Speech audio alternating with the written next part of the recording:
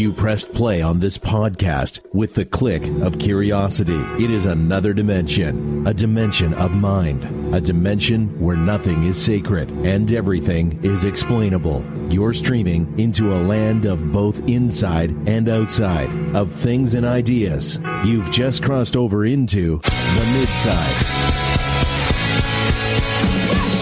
Welcome to the Midside, where our islands aren't filled with fire or children. Because we don't have any islands, so that's really easy not to make those mistakes. Everybody else, though, what are you doing with your islands?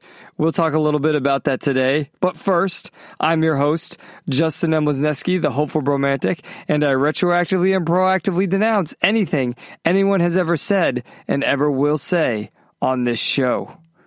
I kind of like making the opening quip and mini rant sort of about the episode title, so I think I'm going to go more in that direction from now on. I don't know, I just had that thought, and I thought I'd let you behind the scenes while I transitioned into introducing my co-host, because you can't just jump from saying my name to jump to the co-host. That just seems very hacky.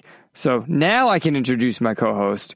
Joining me this trip from his corner office, identifying as a woman to forgo his white male gay privilege, William Green. Hello, hello. Yes, the continued unpacking is happening, and I watched the fight last night on my very small, compared to my regular TV, computer monitor, which is actually a giant computer monitor. But I went and bought furniture yesterday, like adult furniture.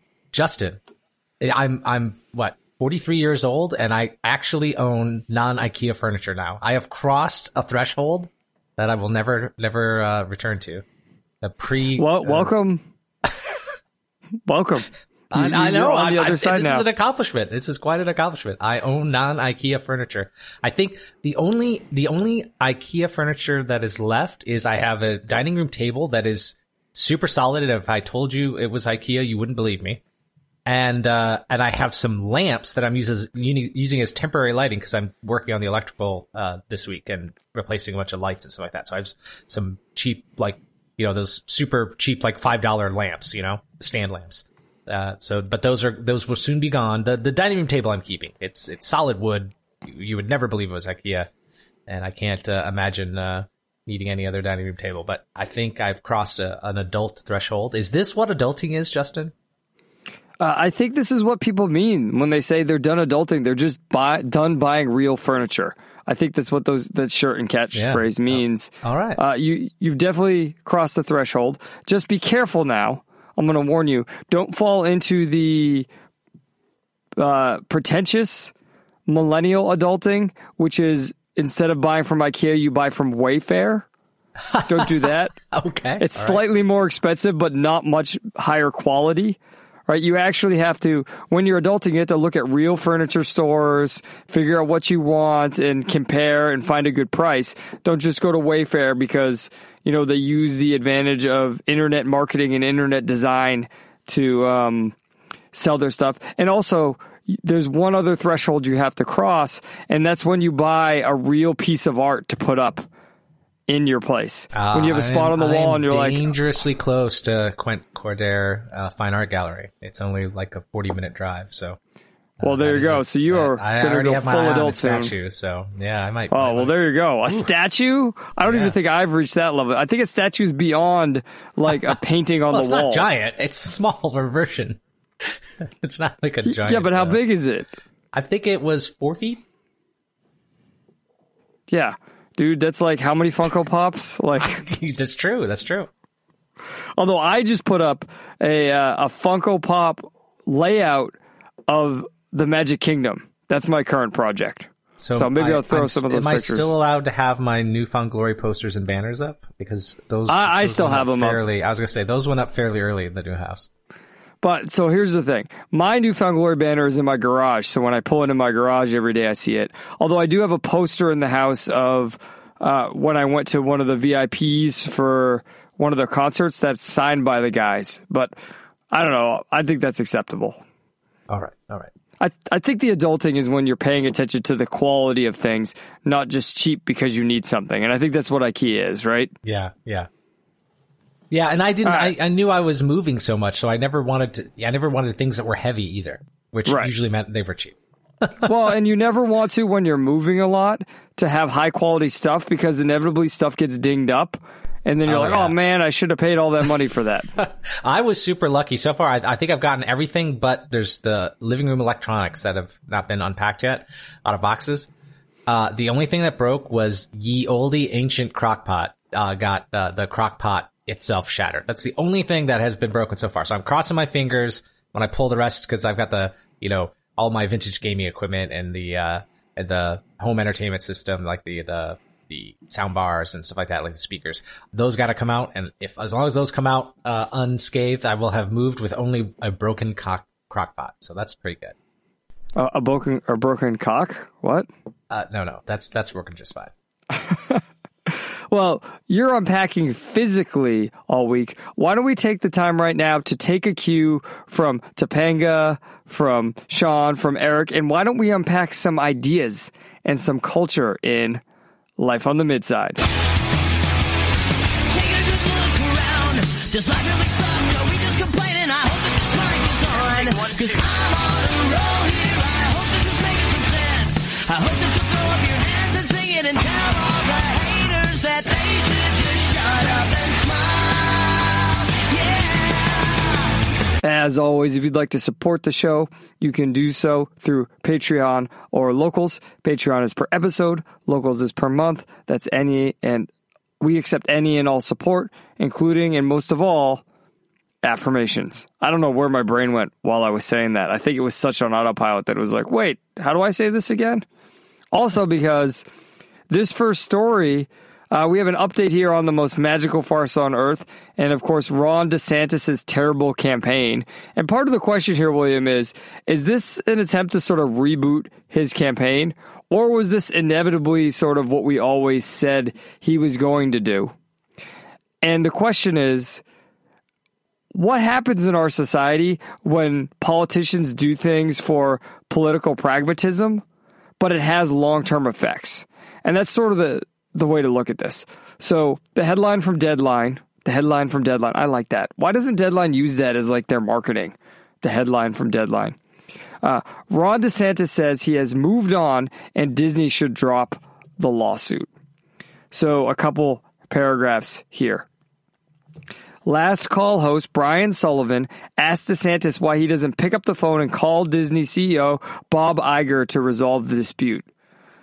And DeSantis said, "We've basically moved on. They are suing the state of Florida. They're going to lose that lawsuit. So what I would say is drop the lawsuit.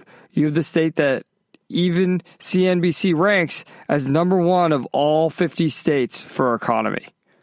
Right, which is true, right, William? And would it not be fair to say that Florida is probably the most business-friendly state? Yeah, I would say so. I'm a little skeptical of anybody reporting which state or is the most business friendly. Here's the reason why. Wasn't New Zealand always ranked as like the number one country for business? And then they had the most draconian, they had that witch of a PM, like just draconianly locked down New Zealand. Because they're an island. And everyone knows if you're an island, you can just stop the rest of the world from coming in or your people from leaving. Yeah.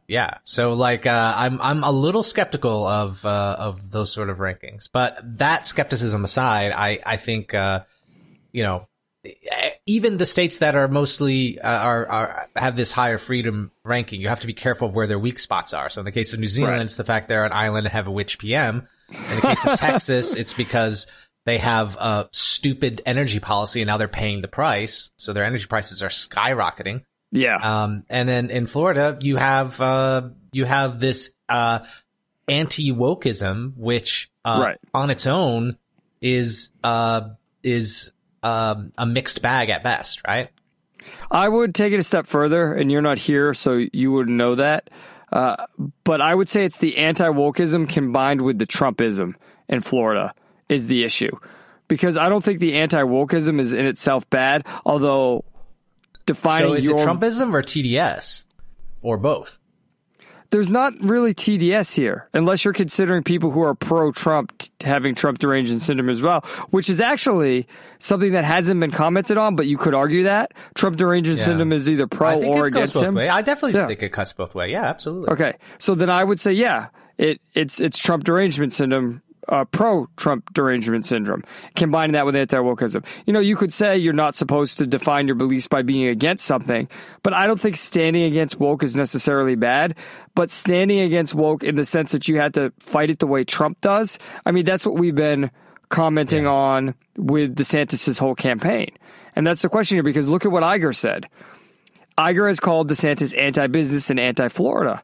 In the CNBC interview, DeSantis said that no one has made Disney more money recently than me because during COVID, they were open in Florida. They were locked shut in California. We said, we want you guys to operate because we understand how important it was that their cast members in Central Florida had the ability to make their ends meet. In fact, when Disney closed their parks, I didn't tell them to close. They did it voluntarily.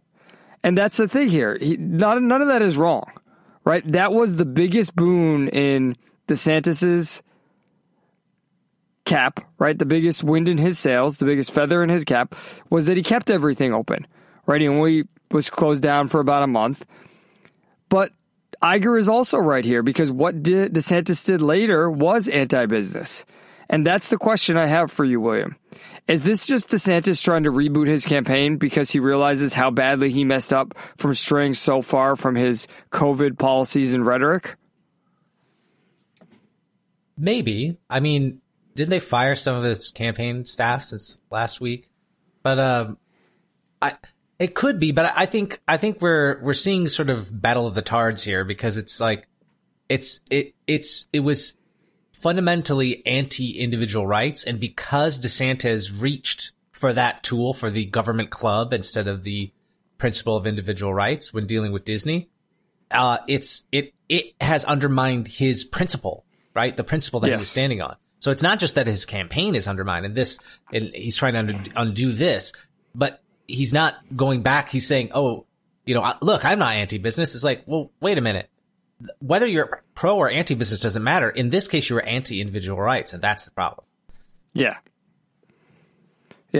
So we'll see what happens. I don't know about this grandstanding, this idea that they will lose.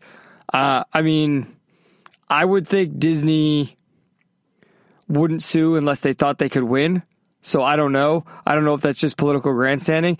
And on the other hand, the long-term thing here, William, is he's already dissolved the Reedy Creek district. So he's already fundamentally changed how Disney operates in a way that, as you said, is anti-individual rights.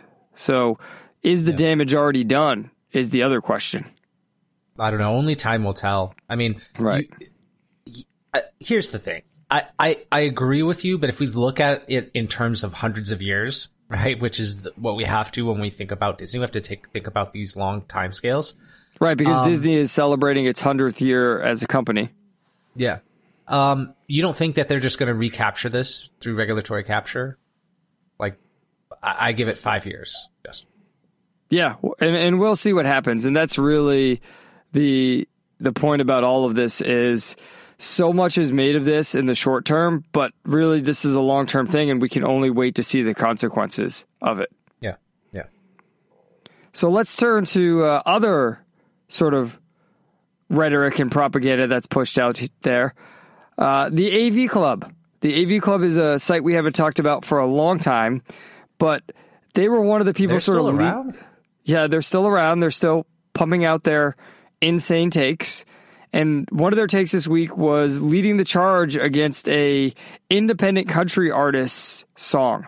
So the song is called Richmond, North of Richmond, which, before we even go anywhere else, William, isn't that a great title? Yeah, I like it. It's very clever with the way it's written, right? The parallelism there with Richmond and Richmond, right? And North of Richmond.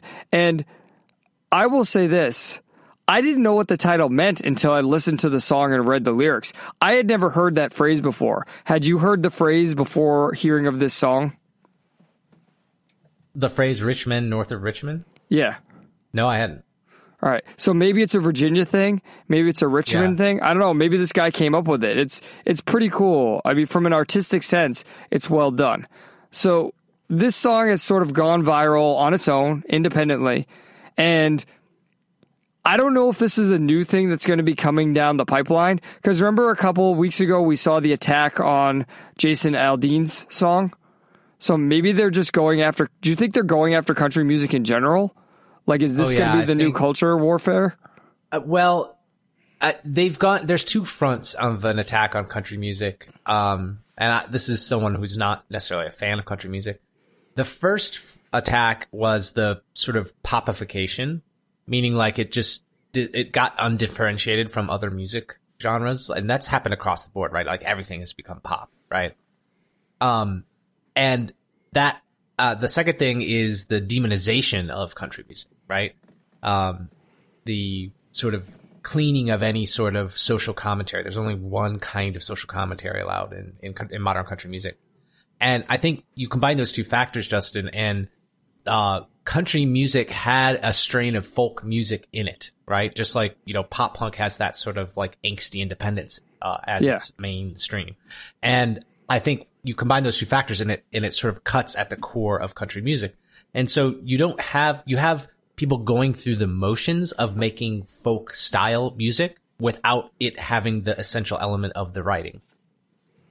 Yeah, I agree. And it's what you're saying with the attack on it, because it used to be, and this is true of pop punk too, people were just dismissive of the genres. So with pop punk, it was sort of just like, oh, you're immature. Pop punk's an immature thing. You grow out of it. Remember that old catchphrase? You grow out of pop punk. Yeah. And with country, now we look around at the, at the concerts, and it's like, I'm seeing multi-generations too. And sometimes even I thought 3 in one case, generations of families watching. Yeah. When I went to, Starting Line, Newfound Glory, and All American Rejects a couple of weeks ago, my wife and I went, and everyone was so old there. And there were little kids. There was one Asian family where like their kids were dancing in the aisles. And I was like, I never would have 20 years ago predicted this would be happening in my life. You know what I mean? Like a 6-year-old, 8-year-old Asian kid with his, entire family in Florida, nonetheless. You know what I mean? It's not like we were in Southern California. So yeah. Oh, and by the way, just a brief side note on that. Have you ever seen the All American Rejects live? I don't think I have. So I've never been a big fan of them, and I never really knew why. And then we saw them live. So they were on after Newfound Glory. And, dude, they were so boring, we left. Because we didn't want to sit in the traffic because we were in Tampa. They just went out there. They didn't say anything to the crowd. They were all dressed plainly. They didn't move while they were playing. And it sort of explains their sort of desanitized music, right? And that's really, to circle back here, that's really what people are going for here. Because the thing on country was always, oh, it's just bad. It's not good music. Remember, that's what people always say, like, oh, it's a joke to like country. And then, again, I lived in Clemson, and I started listening to country more, and it's actually good music, right? One of my favorite bands is Montgomery Gentry. One of the duo is dead, so, may he rest in peace. So they don't make music anymore. But they were making it, for about 20 years, early 2000s, for a long time before the tragic plane crash. But it's good music. And nowadays it's racist. Oh, it's racist. It's anti-woke, right? It's anti-social justice. And it's interesting how they're doing that. And this article by AV Club really shows that. So here's the lyrics they're criticizing.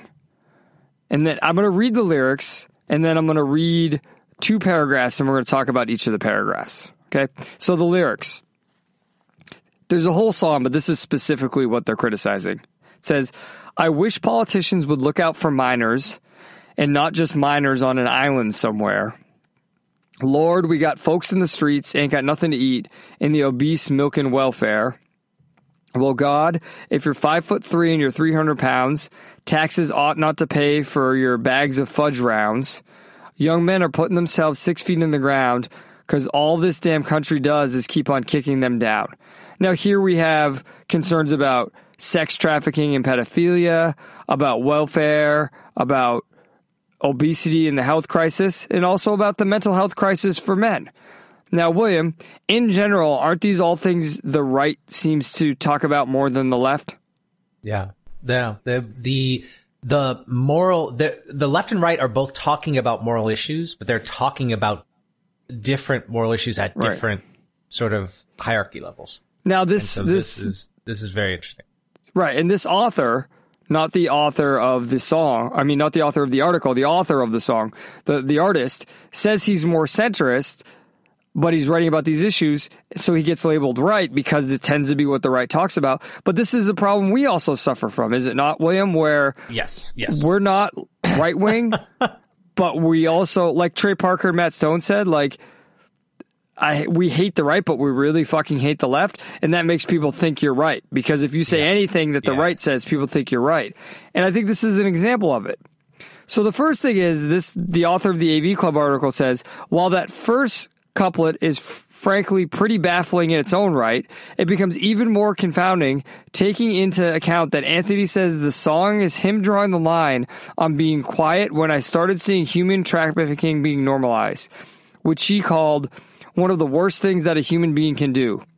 This lyric sounds the exact opposite of that. Here's the thing, William. Whoa, I am confused. What the fuck? Yeah. So wait a minute. He read that lyric and took it as, I wish politicians would look out for minors and not just minors on an island somewhere. In other words, he's saying, oh, politicians aren't paying attention to minors. They're paying attention to prosecuting people having kids on the island, right? Like, he's looking at it the opposite way of the way the song is written. The song is written is, I wish politicians would pay attention to minors and not be stealing kids and putting them on an island somewhere. Oh, now I see. So you just explained it to me because I was very confused how he got the opposite interpretation. Do you see what I'm saying? Yeah, he's saying that he thinks the author of the song is saying that pedophilia should be allowed. Yeah. Because he doesn't... Isn't that what he's saying? Yeah, it has to be. I did not understand what he was saying because it's Justin, fairly obvious. Isn't this... Oh, hold on. Isn't this exactly the collectivism versus individualism that we talk about so much? He's seeing it as politicians in the collective sense, like some entity that is a collective, right? Like a sludge, right? That politicians, like the political class, should be not paying attention to sex trafficking. They should be paying attention to minors. They're seeing it as classes, right? And not as, oh, I wish individual politicians were talking to minors and not talking to children. It's really interesting the way you just framed it, because you just sort of unlocked, or the word of the day is unpacked, something I hadn't even thought of. And it's the way your brain concretizes a concept with its use over the long time. And what I mean by that is... from FU says you are 100% correct. I mean, I'm not jumping that far ahead, but... Oh, man. What I'm referring to is when you refer to a group of people and you're not thinking collectivistically, you still think of them as a group of individuals. Now, I'm being very slow here because it's hard to wrap your head around what you just said. When I think of politicians, I think of them as a group, right? The word, I wish politicians would look out for minors and not just minors on an island somewhere. I was thinking of that as the group of politicians. But you're saying you're seeing it as a political, this person, not you, this person is seeing it as a political class. So he doesn't see individual people and individual identities and choices. Yeah. He doesn't see this as a politician choosing to focus on how to get to Epstein Island versus talking to minors about their issues. Yeah, he doesn't see it that way. Right. So essentially, if you think in a classist sense, you're unable to see the distinctions and subtleties that exist. So it causes them to turn a blind eye to the corruption that exists within a class. And what I mean by that is he's not able to see here that there are politicians who do engage, maybe not on islands, but do engage in pedophilia. And I think that has been actively proven. I don't think that's a conspiracy. I'm not saying all, but this explains a lot about why it's hard to argue with the left often, because they would say as a class politicians don't. And I would never. I mean, in a way, my mind is kind of blown, because I would not. If someone had, if this had been a real life conversation I was having with this person, with Lordy Lou, what a doozy that would be. I would have to stop the conversation and think, because it's just a so twisted perspective. Like, in order to even, like, how would I even reach this person to have a discussion? Like, us just now describing what the lyrics actually mean, I don't think that would compute for them.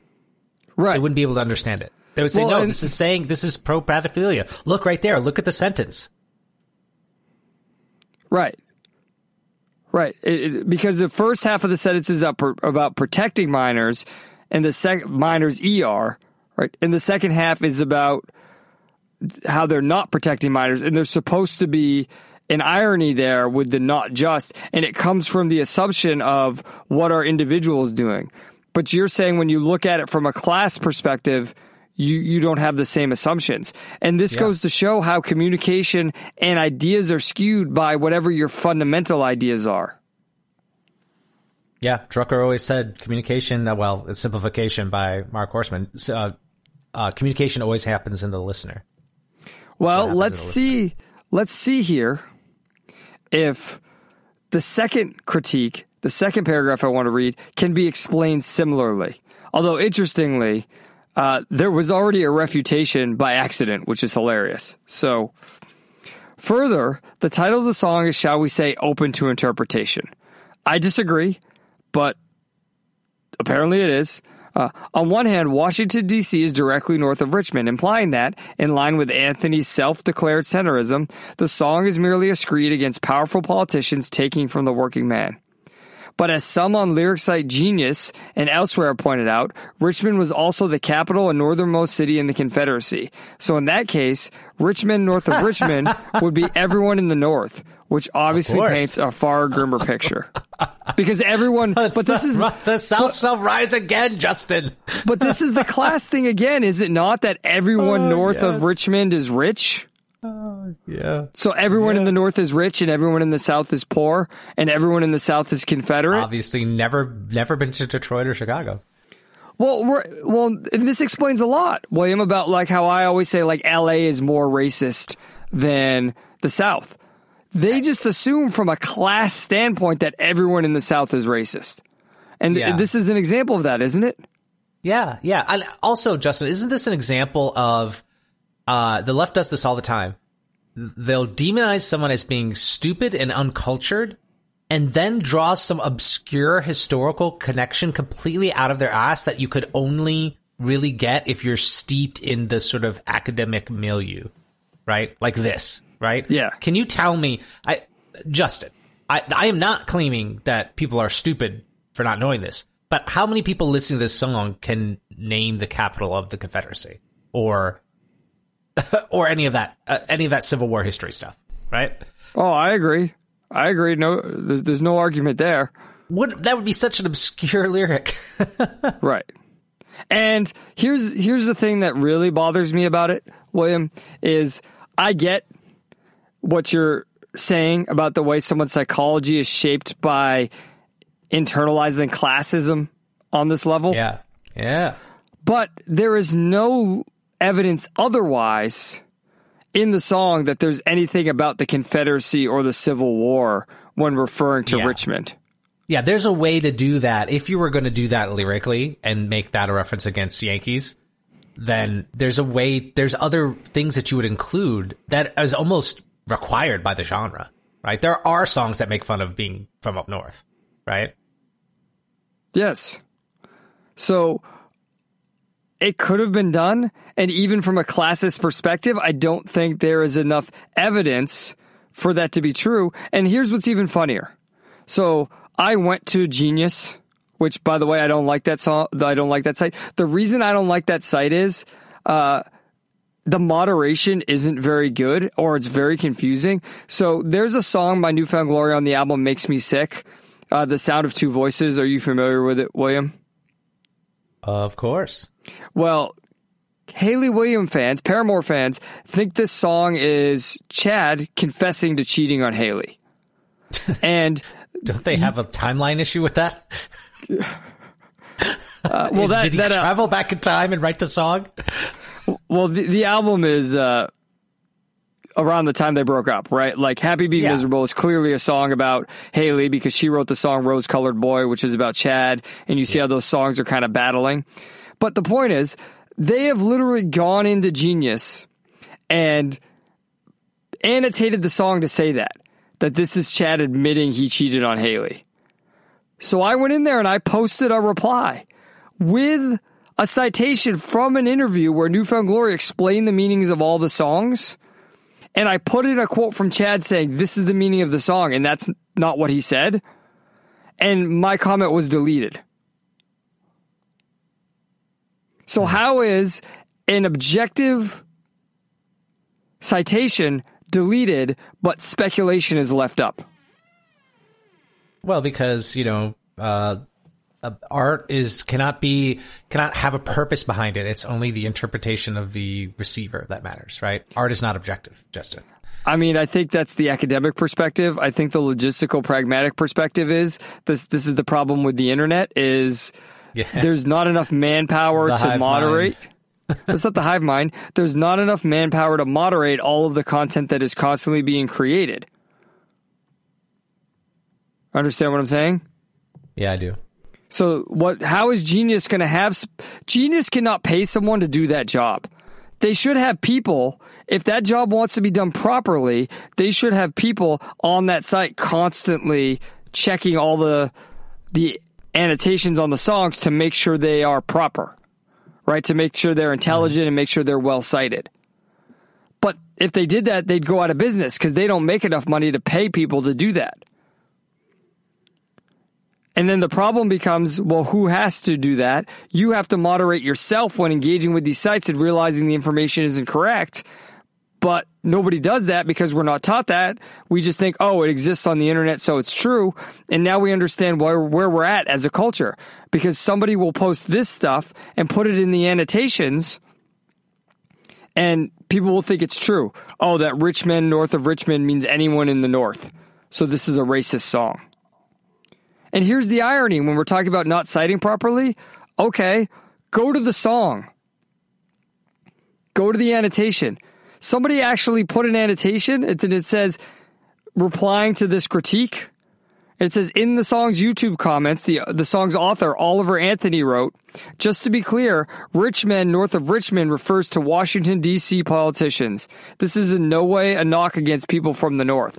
So the person who wrote the song has explicitly come out and said this interpretation isn't correct, yet AV Club still publishes it. Because again, do the editors have time to fact check? Do the authors have time to fact check? No, they just want hits and clicks. Yeah, I think this is another example of just folks not respecting context, just context dropping, and it's happens on people who are ideologically captured on the right or the left, right? But it's something that it's just another example, I think, of that. Yeah, and the reason I'm pointing it out is it's a song. Some people are going to like it, some people aren't. But we have to drive this whole conversation about how everyone is the most evil person ever for either writing or liking a song. It can't just be like, oh, that's a song, right? Like, dude, I hate Katy Perry. But, like, do you see me, like, writing articles and talking about how evil she is? No, I just don't listen to her. And when people want to listen to her, I say, I don't want to hear Katy Perry. And then they say why. I said, so you can't go to any modern restaurant? I put up with it, right? Would these people put up with Richmond, north of Richmond, being played in a restaurant? I think Trump should use it as his campaign song. Oh, God. Well, speaking of presidents, and speaking of, ridiculous topics, This is all ridiculous to me, William, and I'm interested in your reaction to it because a lot of this to me is who cares? So apparently a couple years ago, there was a book published about Barack Obama, one of the many books that I'm sure will be published about him over the next, I don't know, rest of America, right? Because aren't people constantly writing books about older presidents? And there'll be books about Obama. And the author has recently done a few interviews, and these interviews have sparked some interesting topics of conversation.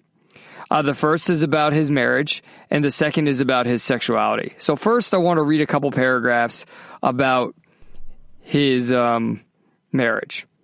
Garrow, the author, told Fox News Digital, the Obama marriage is genuine and loving, but it wasn't wrong to say that a mixed-race marriage could have made life difficult for Obama at the time. First of all, William, isn't any marriage Obama is in a mixed-race marriage because he himself is mixed?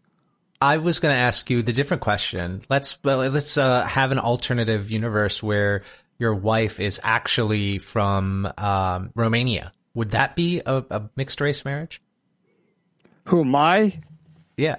My wife? Yeah, so you have Polish and Romania, right? Oh. See what I mean? Or what about some other, let's say Greek, because that's more. Yeah, but I'm Italian, dude. I'm Polish and Italian. Are my parents in a mixed race marriage? That's what I'm asking. I'm part of it is the whole concept of mixed race marriage only mattered because of the prohibition and the social stigma around marriages between blacks and other folks, right? That was the only issue. Well, the racism that people had where we know for a while it was illegal to marry whites and blacks, but also that's what I'm saying. Just the social stigma. So that I guess I could see, but would that have been a social stigma between Barack and Michelle back then? Was there something I was missing?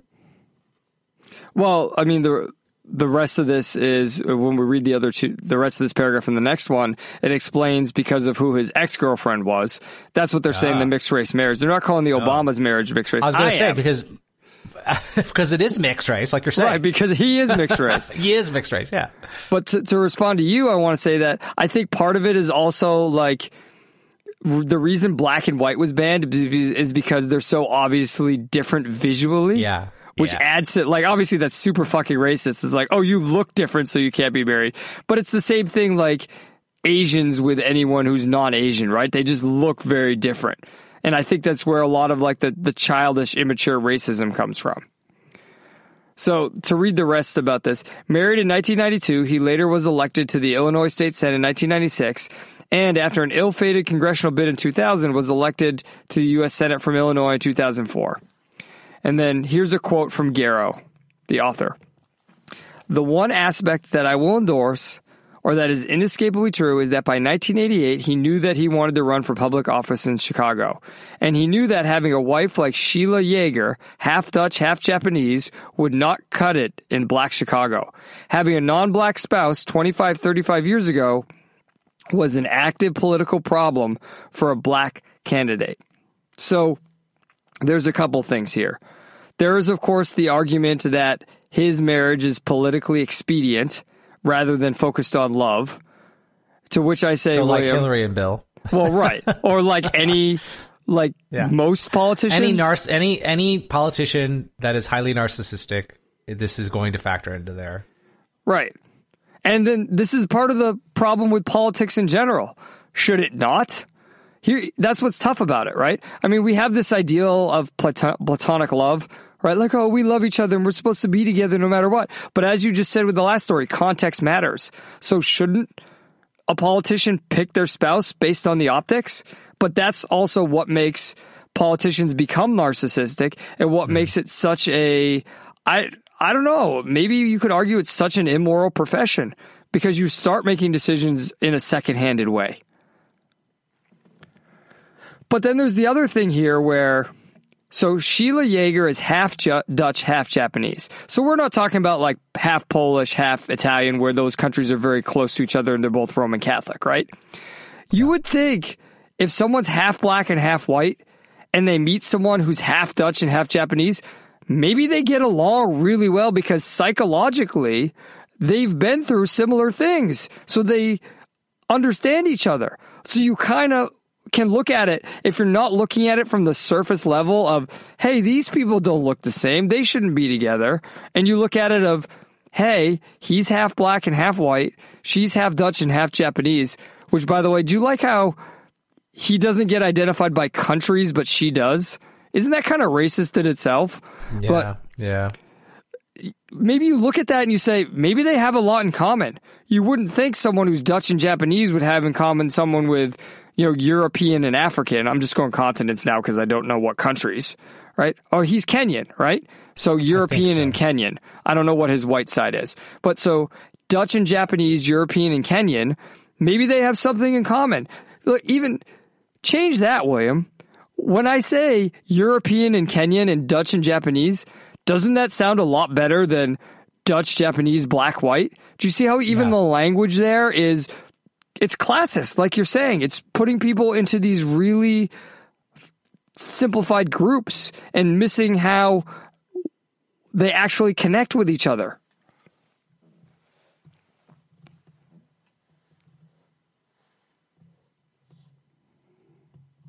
I'm going to take your silence as a stunned silence that you have nothing more to say on that subject. Nothing more to say on that subject.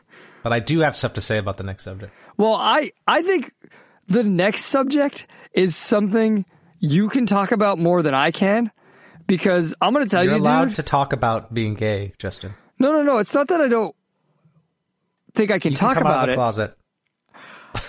It's just, okay. So basically the long and short of this is, without reading all the quotes and everything, here, I'll read the final one. Garrow said, I'm not a historian, not a psychotherapist, but, I'm 70 years old. My sense of the world is, a large majority of humanity has fantasy lives, so I don't find the passage in any way scandalous. It's a sort of representation of humanity. And basically what it is there are letters that had redacted sections that this historian tracked down, and in these sections, Obama apparently said he fantasized about having sex with men. And the reason, William, I am saying that you can comment on this more than I can is on the Kinsey scale, right? For those unfamiliar, there's a Kinsey scale of like how gay you are, right? Because look, everything's on a spectrum, right? I have, honest to God, dude, never fantasized about having sex with a man. So to me, it's foreign that a man would fantasize about having sex with a man and not be homosexual. Now, do I care? No, I don't particularly care. But I don't think it's just, Garrow says everybody has a fantasy life. To me, Garrow saying everyone has a fantasy life, that says more about Garrow than it does about Obama, to me. And I'm interested in your perspective, because people might say I'm lying. People might say, I think that there's, first of all, I have to say the joke, Obottom, because that was the name I came up with while we were doing the pre-show. Well, I was going to ask you, do you think Obama, when he fantasizes, is a bottom or a top?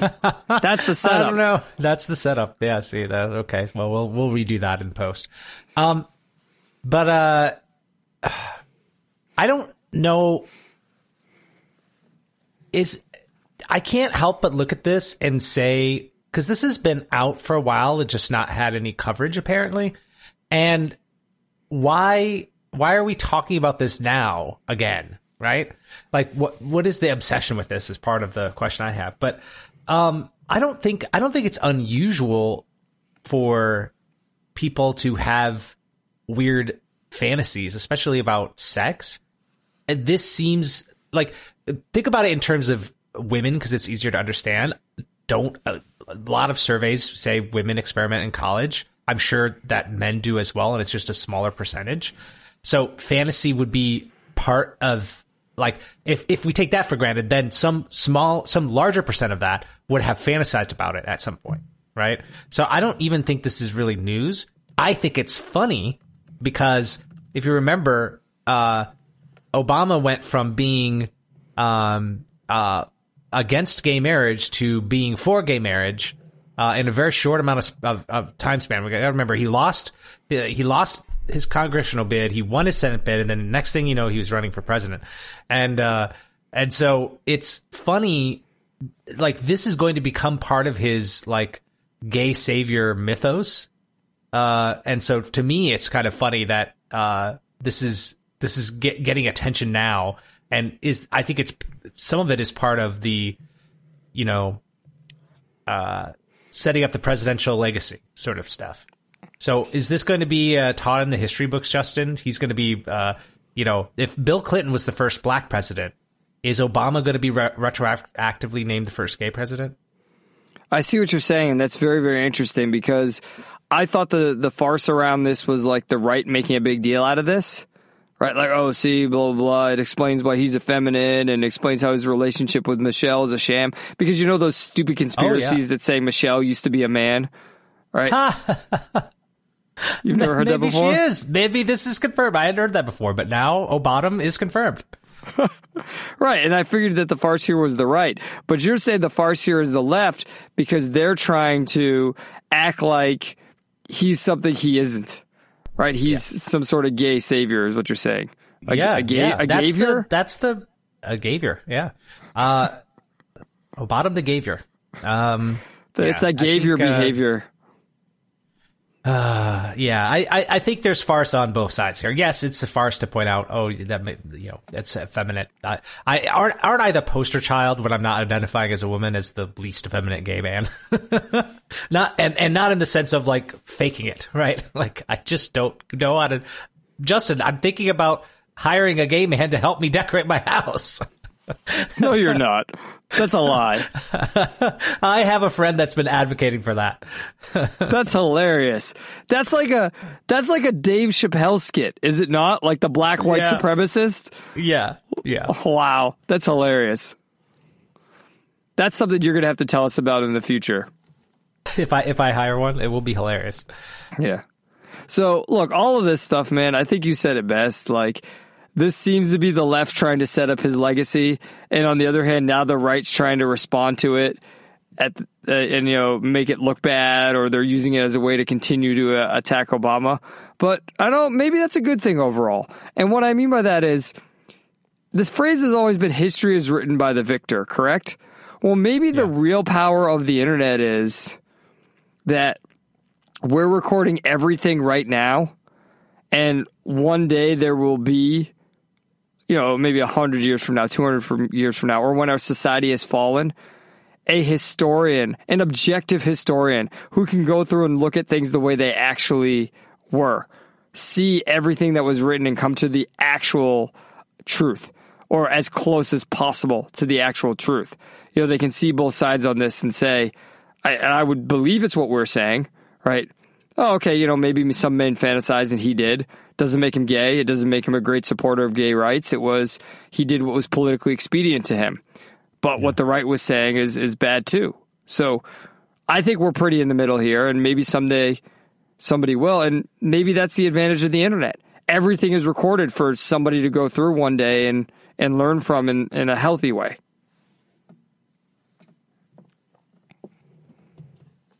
Well, you want to know what's not healthy, William? What's An that? island being on fire. So apparently, I don't know, my wife said this morning, is the fire still going on? So Maui caught on fire.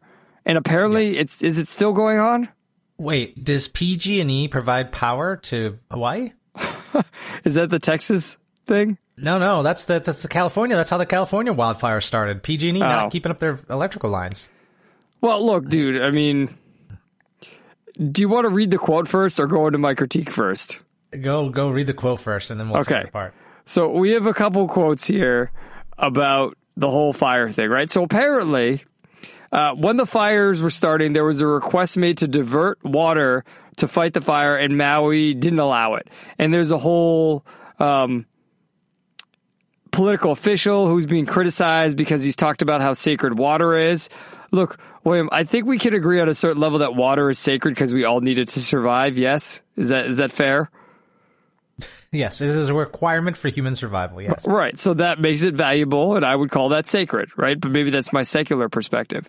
And this has become a whole controversy, right? That did this guy not let the water out because of his religious beliefs? And here's what the governor of Hawaii has had to say about everything. One thing that people need to understand, especially those from far away, is that there's been a great deal of water conflict on Maui for many years. It's important that we're honest about this. People have been fighting against the release of water to fight fires. I'll leave that to you to explore.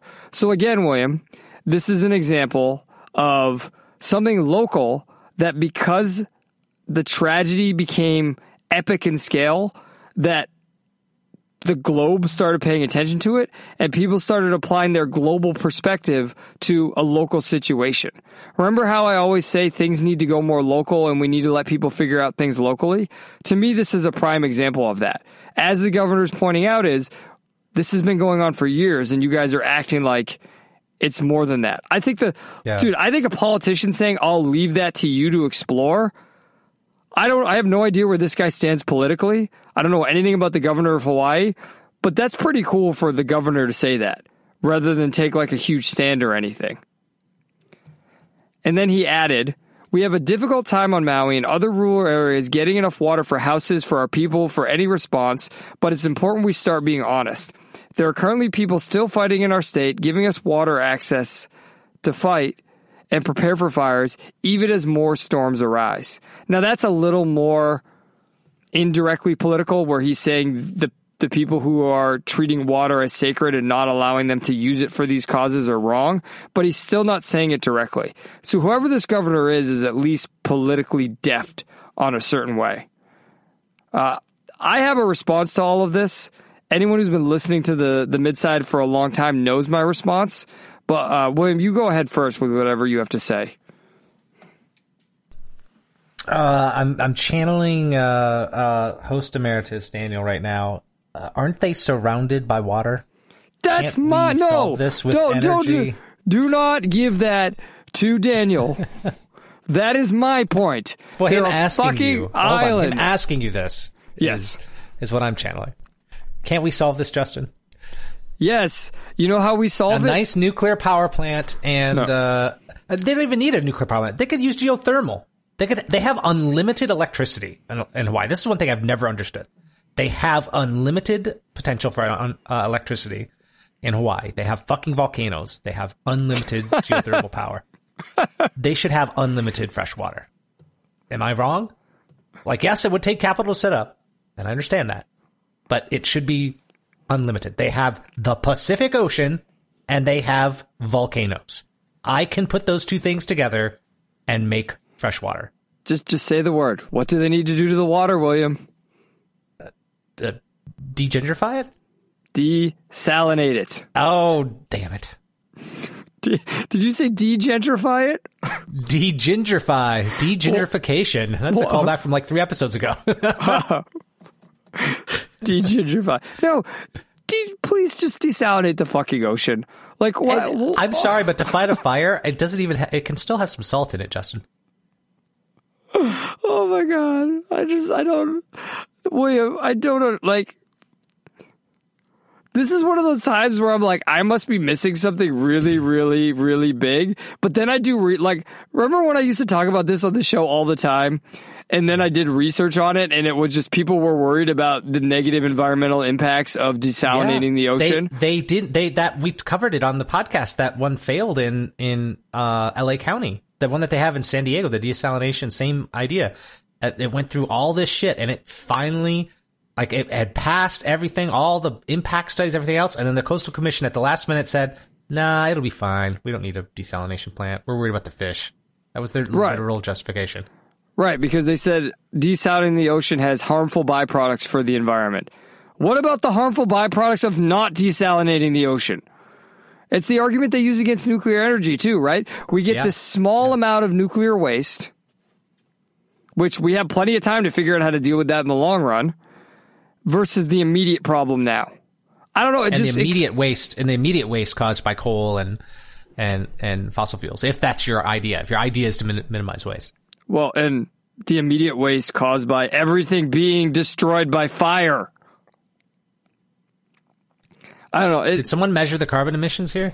Are we going to sue whatever god the Hawaiians attribute to fire for this carbon emission? Well, can we sue Dwayne The Rock Johnson because he played Maui in Moana? Oh, that's true. I don't know, man. It's hard. Like, it's really, really hard for me. It's really, really hard for me. Yeah, technology can solve this issue. The problem here is politics, and I don't know all the historical pieces. So much like the governor, I'm going to leave that as an exercise to myself or the dear listener to figure out more. Maybe people can chime on Discord with more context. Maybe our Hawaiian listeners can chime in. But I just don't see any way. I don't see how this couldn't be a solved problem. Yeah. So, good luck, Hawaii. Have you ever been to Hawaii? Yeah. Yep. When I worked at the NSA, I was there. I was there in Honolulu on the naval base side, and that's something that surprised me is the lack of help from the military folks there. Is the Hawaiian National Guard just not something? It seems very strange. There's a whole bunch of logistics like right there. It all seems strange to me. When I lived in California, I could have understood going to Hawaii, but now that I live in Florida, like I have no desire to go to Hawaii. Do you understand my argument? Like, why would I go to Hawaii? I live in Florida. Yeah. So, I don't know. This to me is like a strange island in the Pacific that I want nothing to do with. Like, I hope they figure it out, but hey, they have look good around macadamia you. Nuts. They have macadamia nuts. I'm going to go to Hawaii for macadamia nuts. And coffee, Kona coffee. All right. That's enough. You know what we need to do? We need to make this episode more ridiculous, and we need to talk about the movie Sound of Freedom. Yeah, I saw it. I'm going to talk about it in The Hopeful Bromantic with JML. Put me into syndication, broadcast to a network station of people viewing their favorite episodes. I can't find a new pitch to throw the studio. I need a rerun to better cast the next series of events. In the air timeline lapse, my made-for-TV type was written off in the last season when I wasn't focused on. As always, if you'd like to continue the conversation with us during the week, you can do so by joining our Discord channel. We always have people participating. This week, Grown Up Monkey told us that he was at Buc-ee's in Seaverville, Tennessee, and that it's incredible. So there's more evidence that if you get a chance, you should go to Buc-ee's. And then No Bro Edjo was talking about the Big Brother story we covered last week and said he has the same take as us. That's right, we're brainwashing people. So thanks, Edjo. And he started talking. Edjo, I did change your name, and I just so you know. So after last week's show. It does, in fact, say No Bro Edjo. I wasn't just saying that. I was reading from the Discord that William did. And he talked about a previous controversy reality show Big Brother had in the past regarding race and the N-word and all the trouble the network got in. But again, like, isn't the point of reality shows like to put people together and see what happens? And this controversy is natural. So interesting conversation he had there. And then Midsider Lucid for Fitzpatrick shared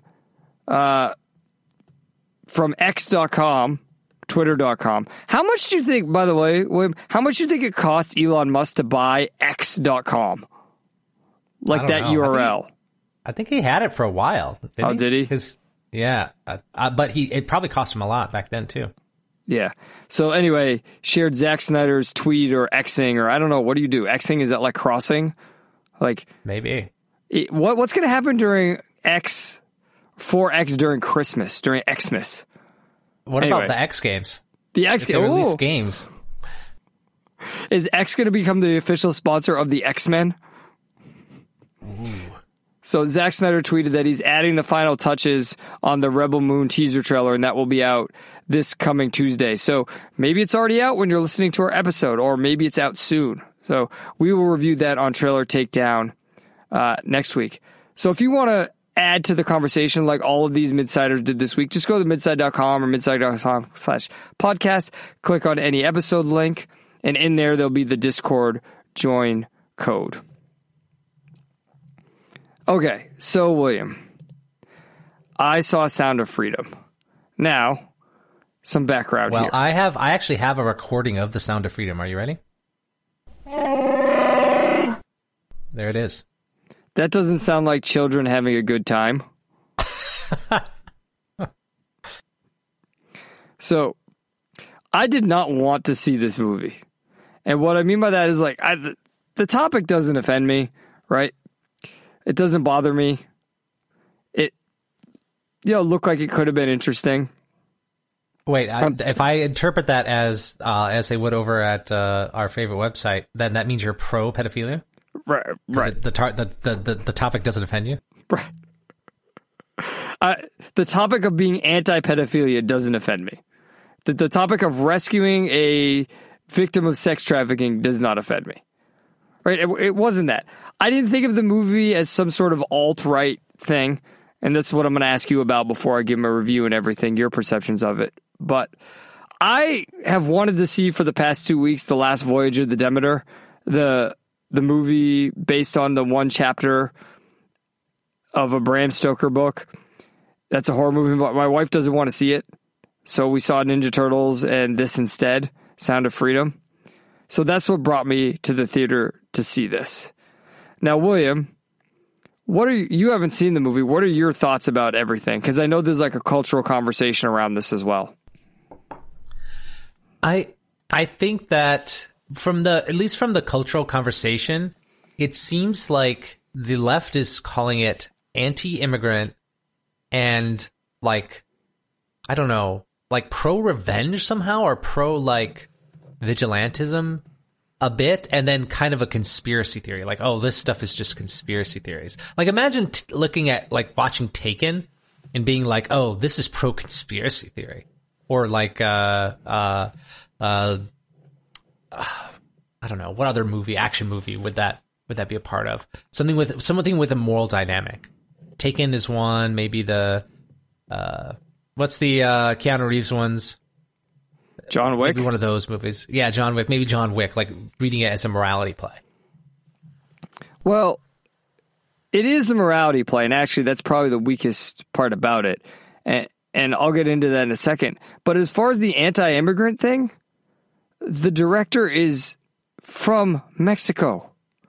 He's born in Mexico. So we know you can be if you're not on the left, then you are racist by definition. Right, and that's the problem here, right? This is one of the most Hispanic movies I've ever seen. I need some ranchero music to be playing. But that's the thing, right? Okay, so what do I mean? What I mean by that is this movie was not what I expected at all. And that's on a few fronts. One, I didn't expect it to be as Hispanic as it is. And I don't mean music and everything. I mean this movie is primarily set in Central and Latin America. It is dealing with issues from that. And it shows, I mean, it was primarily shot in Colombia, Cartagena. Primarily shot there. And we're going to say it's anti-immigrant. When the movie doesn't even primarily take place in the United States. I also had the perception that it was going to be like Taken. And it was not. At all. There is maybe one action scene in the entire movie. This is not an action movie. This is a drama. This is very, very much a drama. I also expected this to be like a Kevin Sorbo type super religious right-wing movie. Do you know what I'm talking about? Yeah. Kirk Cameron. Yes.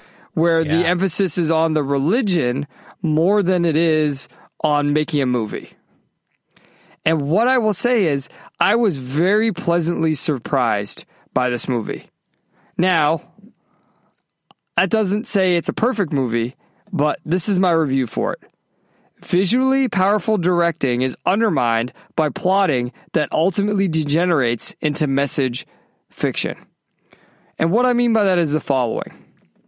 The problem with the right has always been that they see the left in their extreme cases, in Oscar bait, in A24 movies, making movies that are message fiction. Message fiction is movies that what's most important about it, or books that what's most important about it is getting the message across, not about telling a good story. Does that concept make sense, William? Yeah, absolutely. It's the Passion of the Christ all over again. Right. Which, who else was in that? Jim Caviezel, and he's the star here, right? And the problem with the right has always been they're trying to fight the left by playing that game. But the left has never won because of that. The left has won because their ideas are taken for granted in average movies. Everyday movies. Everyday media. And the right hasn't figured it out yet, that the way to start fighting back, or the way to get on an equal playing field, is to make something equally as good. Well, this movie is them starting to figure it out. This director is very talented. And what I mean by it is the following. At the beginning of the movie and throughout it, there is not a lot of telling. There is not expository dialogue. This director is showing, not telling. I was very aware of that. I was like, wow. I thought that explicitly. He is showing me, not telling me. Which that takes skill. There was only one scene early on where the Jim Caviezel's partner is like, man, this job's really tough. You see a lot of bad stuff. And I'm like, why are they saying that rather than showing it? But the challenge of this film is you want to talk about the horrors of sex trafficking children, but you can't show it directly because then you're participating in that. So there was a challenge there, but that's part of the skill that they were able to get around that. And the other thing that really stood out to me about this movie and the direction is this guy knows shot composition. This guy knows lighting. This guy knows symmetry. There were shots throughout this movie that were just beautiful with the framing, with the composition, with the lighting. And I just looked at them and I was like, wow. He also was able to pull off the darkness without the grittiness. And we'll see this in a couple of the trailers we're going to talk about, where the left view of an indie movie or the left view of naturalism makes it so things are very gritty and gross, and the film, the cinematography in itself almost isn't crisp. Right? It's that crispness in a Zack Snyder movie, the cinematography there that people react to a lot because it's not meant to be real life. It's meant to be, exaggerated. He still has this. So even though a lot of the movie in the third act is in the jungles of Colombia, it's not civilized, but it's not like dirty and gross and you're reveling with being in the mud. It looks like a movie. And that makes you want to watch it, and it makes it enjoyable. And Jim Caviezel's character is not over the top. He's not using a lot of dialogue. Even the character that's more sort of over the top and larger than life isn't going too far with it. And that's the thing. What this movie does well, William, I think is show that you can have a serious, slower drama without it being naturalistic. And I think so many people nowadays have confused naturalism with a slower drama. Now, here's the thing. All that said, the greatest problem with this movie is the ending. I don't know if you want to hit spoilers. I mean, William, what do you think happens at the end? If he's going There's walkers in the barn and Lori's pregnant. If he's Everyone dies, the end.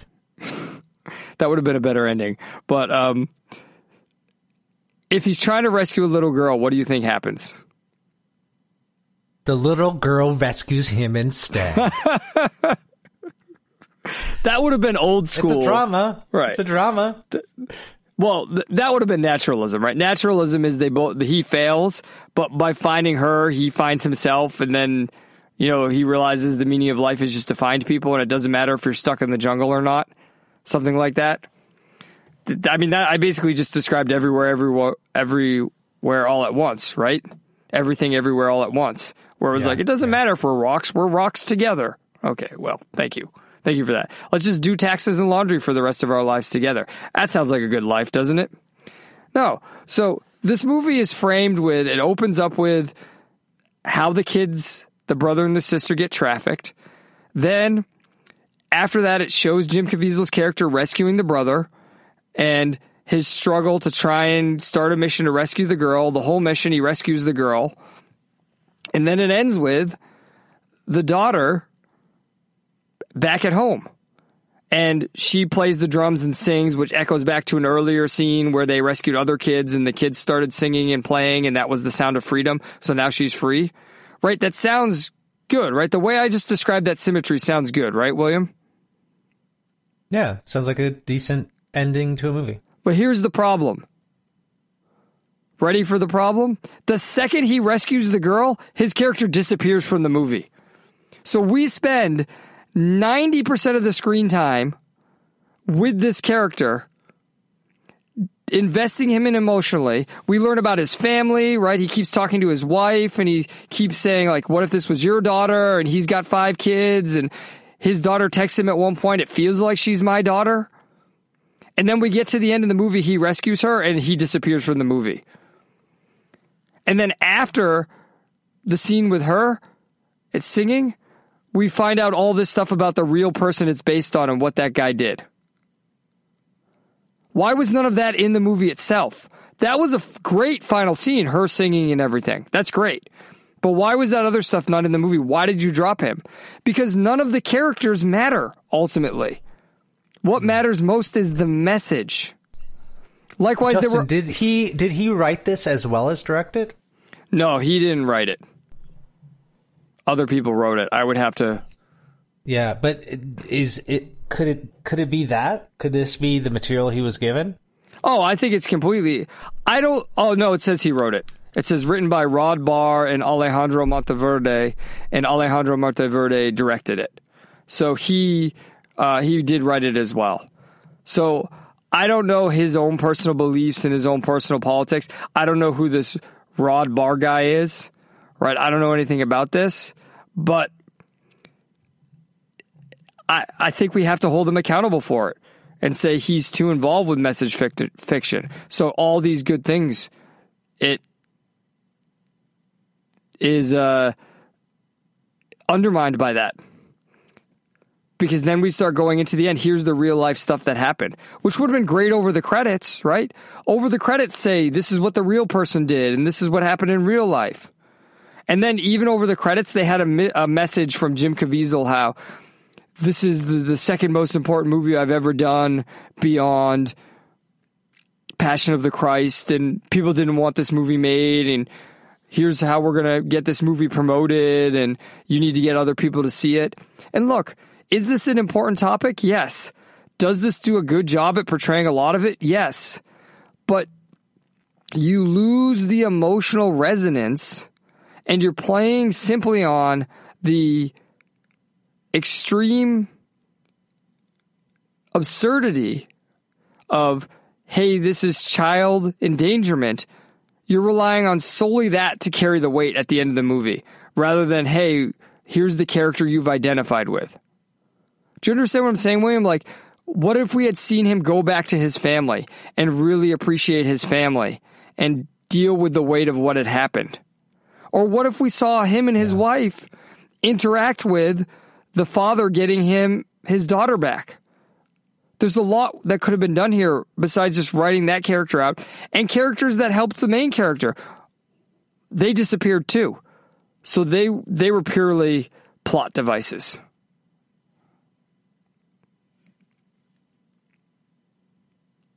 Is anything that I'm saying making sense, William? Yeah, it's unfortunate because it sounds like there's some talent here. Maybe we could get a non-morality play for this guy to actually direct. Yeah. This could have been a non-morality play. I mean, you can do this and you can make it have a point and your point will stand without that. So, look, there is talent here. So, honestly, dude, Sound of Freedom, I give a solid bro rating. It's not terrible. It's not amazing, but it's good. And if you watched it, you could do a lot worse. It's just you're going to get to the end and be like, okay, what happened to the main character? Because the main character doesn't matter anymore. All right. That's a movie that came out. Let's talk about some movies and shows that are going to be coming out in Trailer Takedown. Every week I post them, the trailers, in Discord, usually on Saturday, so that gives you a chance to watch them when you want. Maybe you want to watch them before the episode, maybe you want to watch them after the episode, or maybe you want to watch them during. You watch a trailer, we talk about it. You watch a trailer, we talk about it. Trailer takedown. First trailer. She Came to Me stars Peter Dinklage and Anne Hathaway. Peter Dinklage is a opera composer and creator, and Anne Hathaway is his doctor wife, I'm assuming. And William, I got to ask you, I'm really interested in what you have to say here, because to me, this carries what I was talking about. Like, why do people think this is interesting? Why do people think this is entertaining? These people, to me, are unbearable. So it carries with it that indie idea of like, oh, if we make all the characters quirky, it shows that they're interesting. Like, I mean, I guess the premise is kind of cool that Peter Dinklage is trying to get inspiration and he meets a woman and that woman inspires him and then he has an affair and the woman becomes obsessed with him. Like, you could do a movie about that. That plot, like, if you just told me that plot, I'd be like, okay, that's not a bad plot. But they're all so unbearably quirky that it seems so fake that I don't want anything to do with any of this. And this is someone who likes Peter Dinklage, and I think his performance is good in this. I don't think any of the acting's bad. I just think the material they're given to work with is by somebody who thinks they're a lot smarter than they are. I'm sorry. Not sorry. Tackle. Yeah, when you think of quirky, think of like characters like on How I Met Your Mother or Friends, right? But they're not doing the characters quirky like that, right? They're quirky as in annoying and just like totally abrasive, right? Yeah. And like even Barney in How I Met Your Mother, as like over the top he was, like misogynistic, he wasn't ever abrasive, right? Like there was a genuine care to his character. It's the part of why I never liked Big Bang Theory. I never liked that because the characters seemed to me so annoyingly abrasive. Yeah, and to add to that, William, it's not just the characters, it's that they take the direction and make them part of the characters. And what I mean by that is the opening where like Peter Dinklage is trying to come up with a melody in his head and the direction is kind of following that and its patter and its pacing, it makes it even more unbearable. Yeah. Yeah. So, I'm with you. I mean, what a great actor to waste on such a shitty movie. I mean, whatever. Tackle. Second trailer. My Animal is a movie that will be released on both Paramount Plus and in theaters at the same time. It's about a girl who I guess is in a family of werewolves and tries to be in love. Wouldn't it be a pack? Yeah, but I'm saying that because they don't really show them being werewolves and there's only a couple hints with the eyes. So it's very unclear. Look, here's the thing. Like, the werewolf thing's been done, right? It was done on True Blood. It was done in Twilight. Yeah, so, Twinkly Vampires. It's sort of like they took that and made it an indie movie. But then I'm burying the lead here because it's even worse. So she's trying to be in love, except it's a interracial, intergender relationship. So it's a lesbian interracial relationship. This seems like this was completely made for the purpose of representation. And I don't know, I have zero interest in this. There was nothing interesting in this beyond the fact that if you wanted representation and you're like, oh wow, it's so cool that they have a lesbian interracial relationship.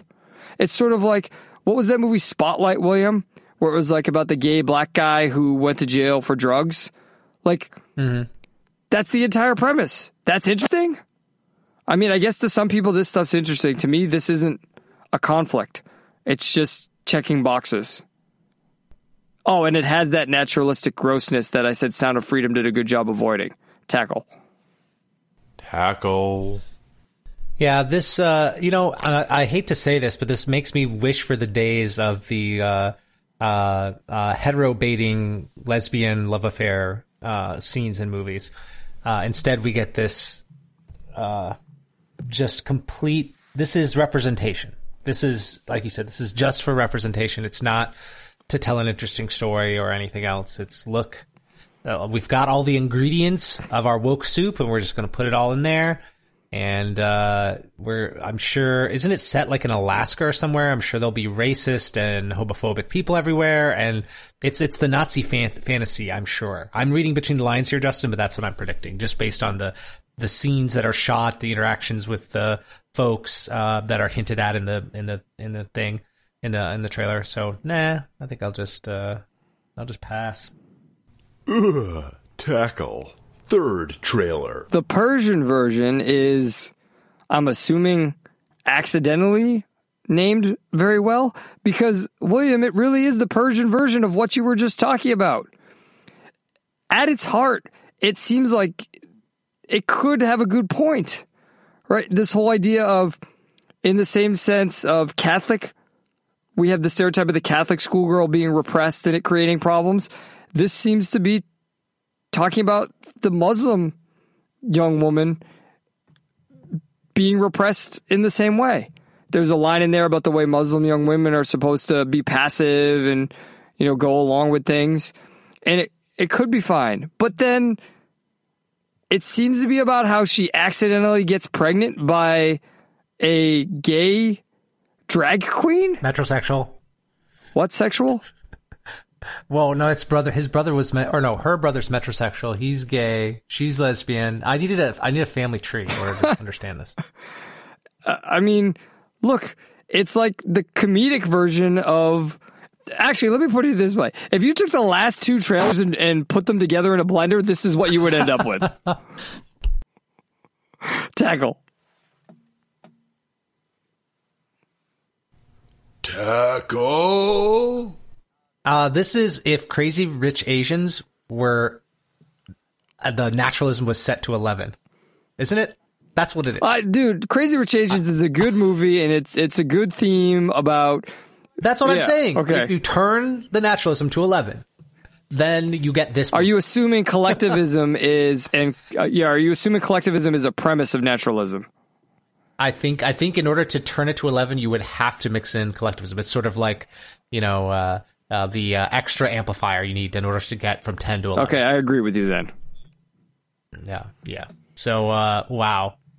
Like this, you know how on ACS they do made up movie where they have callers call in the title of the movie and they just make up the plot. I feel like this was a made up movie. Like, I'm going to have to ask superfan Giovanni if they actually made up a movie plot for this movie, because this sounds like something that they have definitely done on Made Up Movie segment. So, no, thank you. I think I will pass on this one as well. Tackle. Final trailer. Scott Pilgrim Takes Off is an anime adaptation of Scott Pilgrim vs. the World by Netflix. It's executive produced by Edgar Wright, the director of the film adaptation, and it's showrun and written by Brian Lee O'Malley, the creator of the comics. I briefly heard about this, and then I was very surprised when I watched this because the entire voice cast is back. I don't watch anime, so this animation style is very rough for me. It doesn't seem smooth. Maybe that's just the way the trailer is cut. However, as much as I think the film is better because the ending, the sword of self-respect versus the sword of understanding, the book is still excellent because obviously it was able to lead into the movie. And seeing that all of the talent involved with both the book and the movie is involved in this, I have extremely high hopes for this because if anyone listening doesn't know, Scott Pilgrim vs. the World is one of my favorite movies. I think it's one of the greatest movies ever made. I don't think there's anything wrong with that movie. I don't think I can say one negative thing about it. People like to critique the ending. Maybe that's the one thing you could say. Maybe they could combine in this anime. Maybe they could combine the sword of self-respect with not pursuing Ramona, and it would be a better ending. I don't know. We'll see. I'm interested in seeing what they're going to do because Edgar Wright has hinted at this being more than a simple straight adaptation of the books, and it looks like it's going to be multiple seasons. So I have extremely high hopes for this.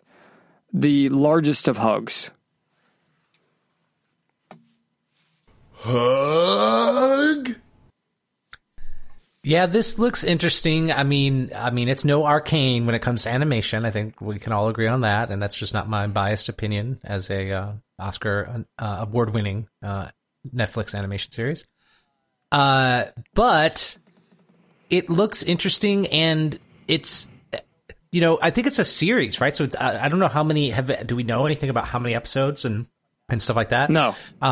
It would be interesting to see what they do with this because I'm hoping it's not made for a modern audience, which seems to be the trap that every Netflix series runs into. So this is, by definition for me, a Netflix and hug. I think, William, that because they're doing it as an anime, because anime seems to be, from what I've read, I don't watch anime, as I said, anime seems to be the one genre that's sort of insulated from doing that. And I think the fact that they're doing it as an anime, and Edgar Wright has said for a long time he thinks it would make a great anime, I think that's kind of a sign that they're not going to be simply pandering with it. Do you think that's fair?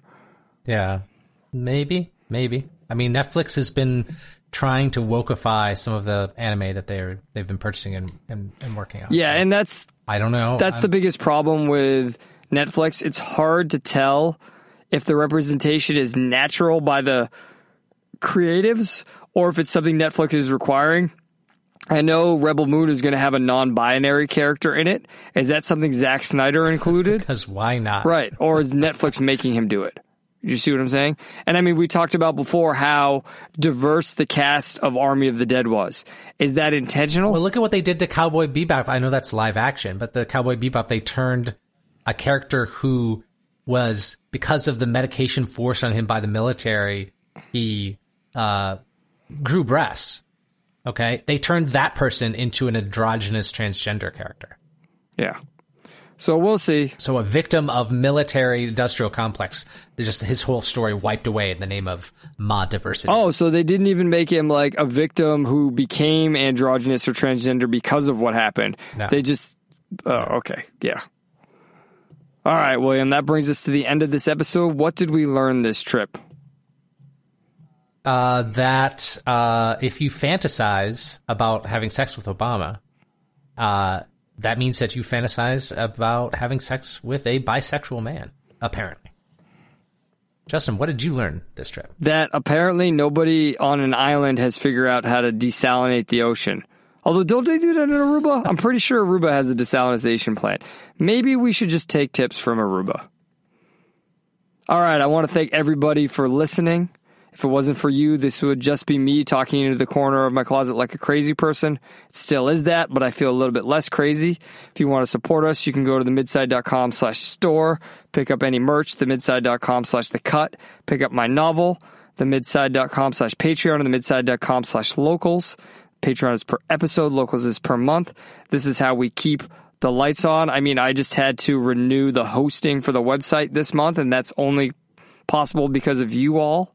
Otherwise, I probably wouldn't really have the funding to do that. So if you want to grow the show, tell a friend. Most importantly, tell a female friend. Tell Ramona Flowers. This concludes your journey into the Midside. I'm Justin Elmazeski reminding you that if things get tough, take a step back and witness the farce. Have a Typhoon Hillary-free day. Oh, no.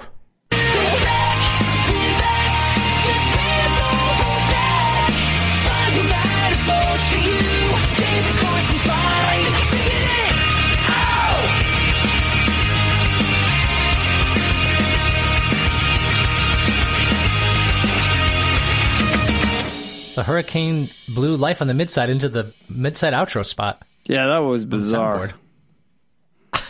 I just pressed the wrong button. I can only blame myself.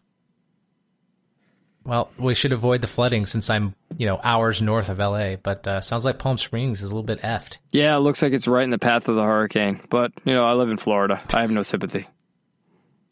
Yeah. Yeah, what is 3 inches of rain in an hour to you? That's lunchtime.